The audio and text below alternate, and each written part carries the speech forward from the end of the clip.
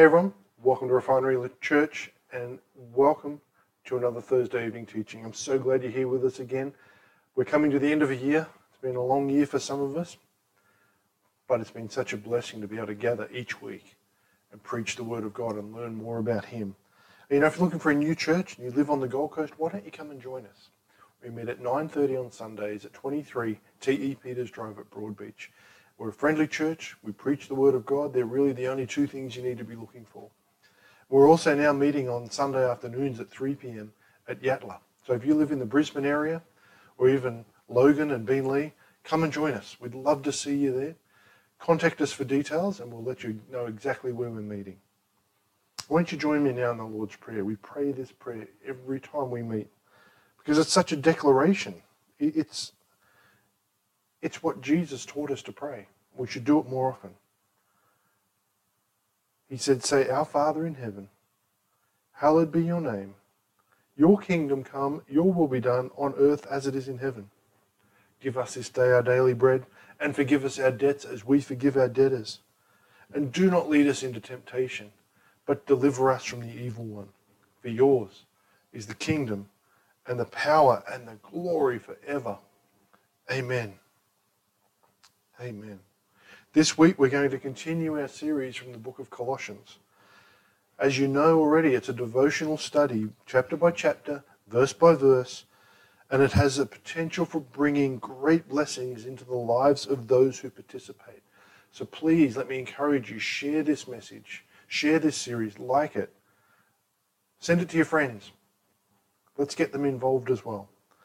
These messages from Colossians will take us from now. We've been going for a little while now, through to the end of the year. We may even creep into January just a little bit, every Thursday night. And today we're talking about from shadow to reality.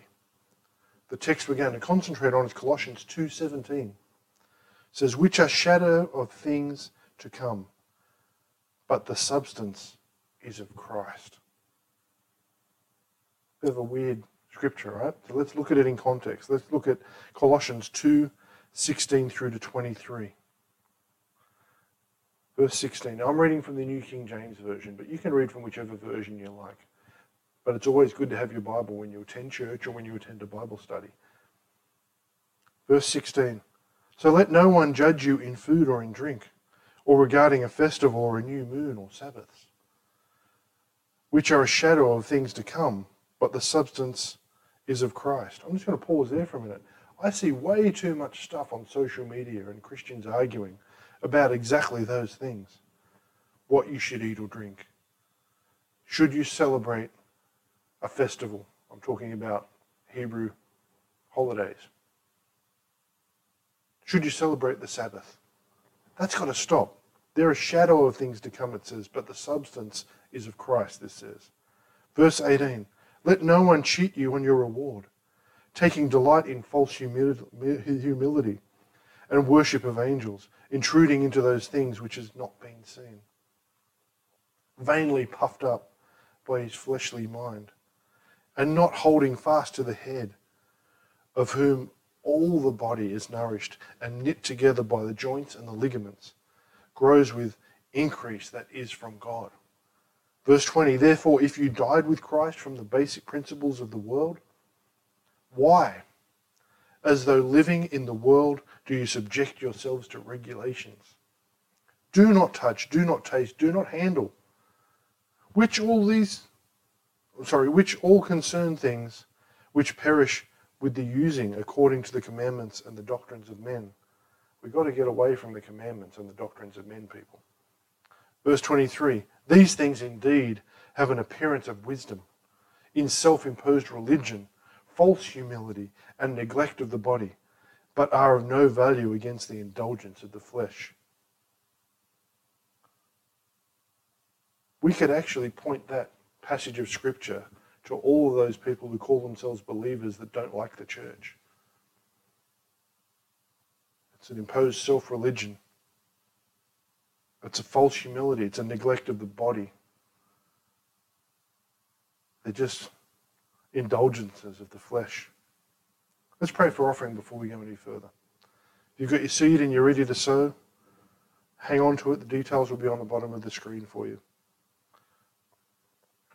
Father, as long as we live on this earth, help us to seek you daily and walk in a loving, believing fellowship with you, always, even in the hard times.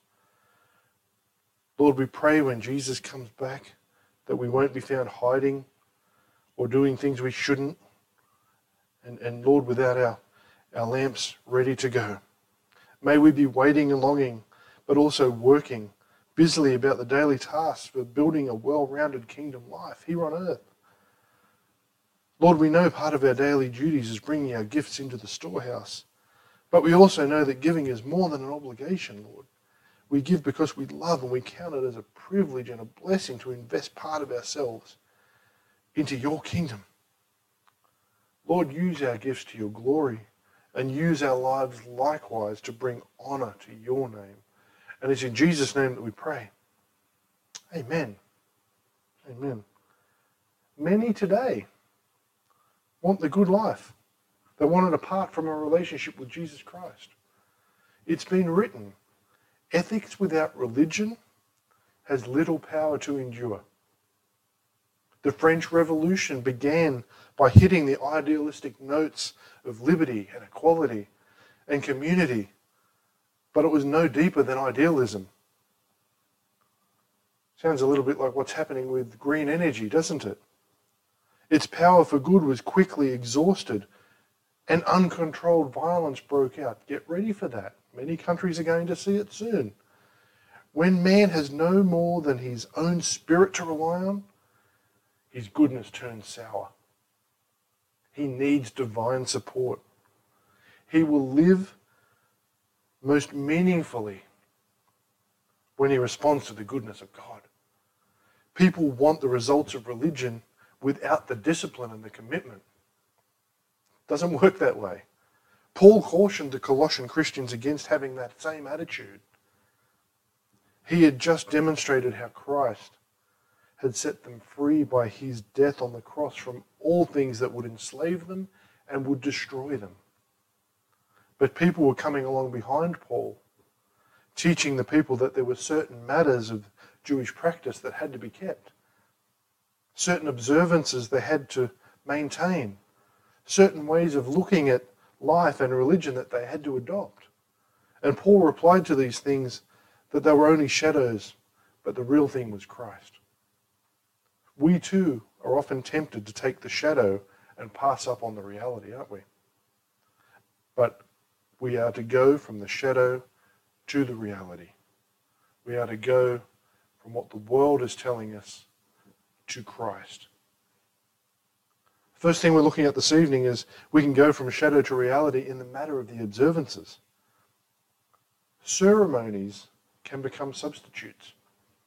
The Colossians were observing religious rituals. We're seeing this in some churches even today. Such ceremonies can become substitutes for the real thing. Instead of meeting Christ in faith, some likes to substitute ritual for reality.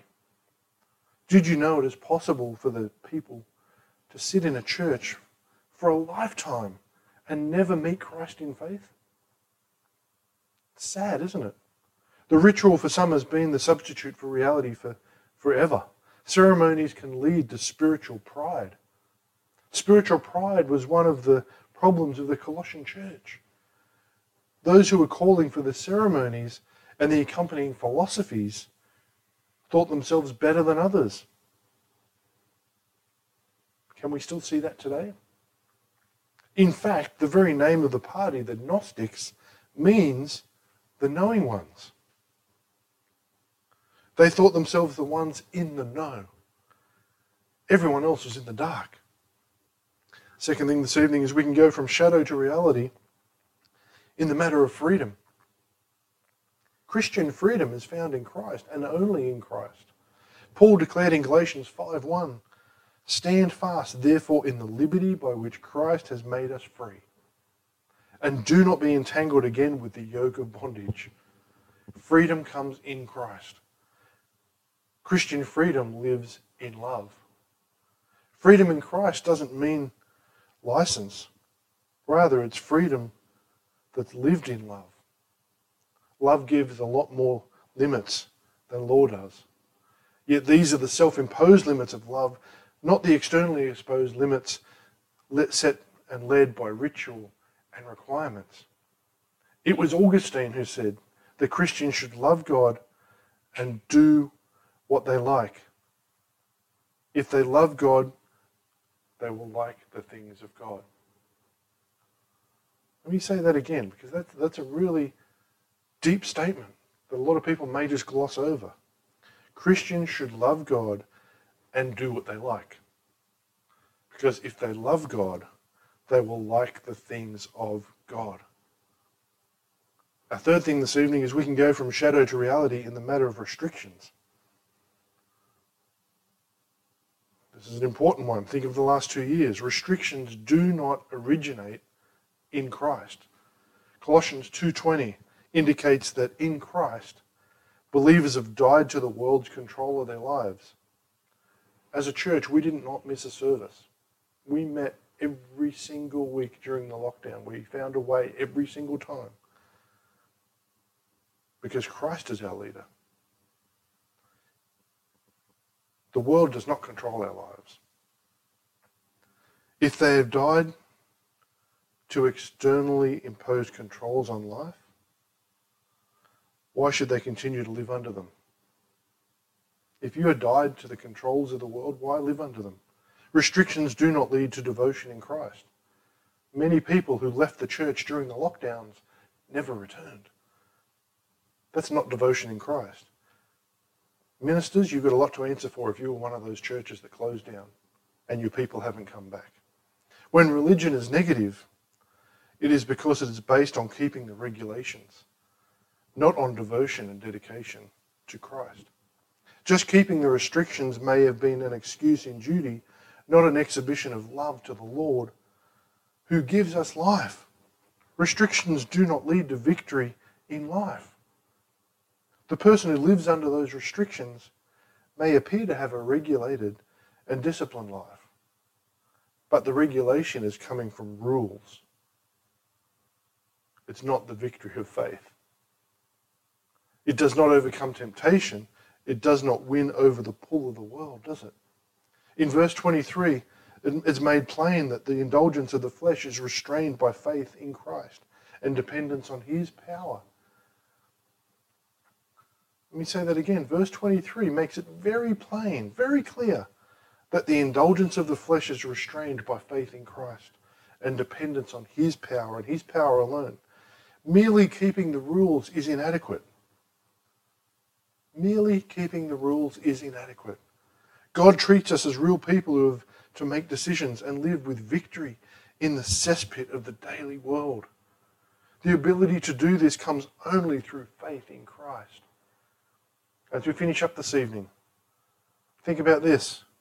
We can go from shadow to reality when we pass from a mere keeping of the regulations to living by faith in Christ. Why be satisfied with the shadow when there is a reality that frees and gives us life, a new life?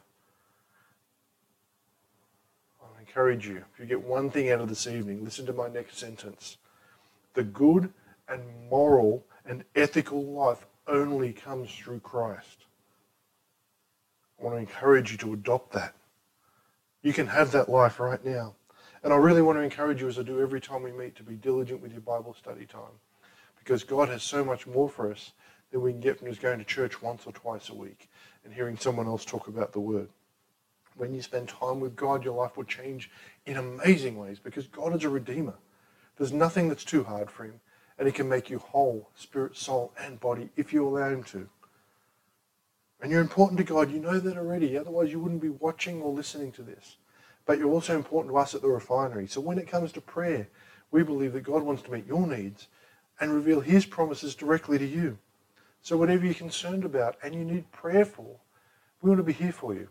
Even if you just want to say hi, you can contact us on www.refinerylife.org or via any of our social media channels. This year, 2022, has been a year of repentance and of blessings. But as we move into 2023, it's a new year, it's a new season, and it will be a year of divine restoration and divine recovery.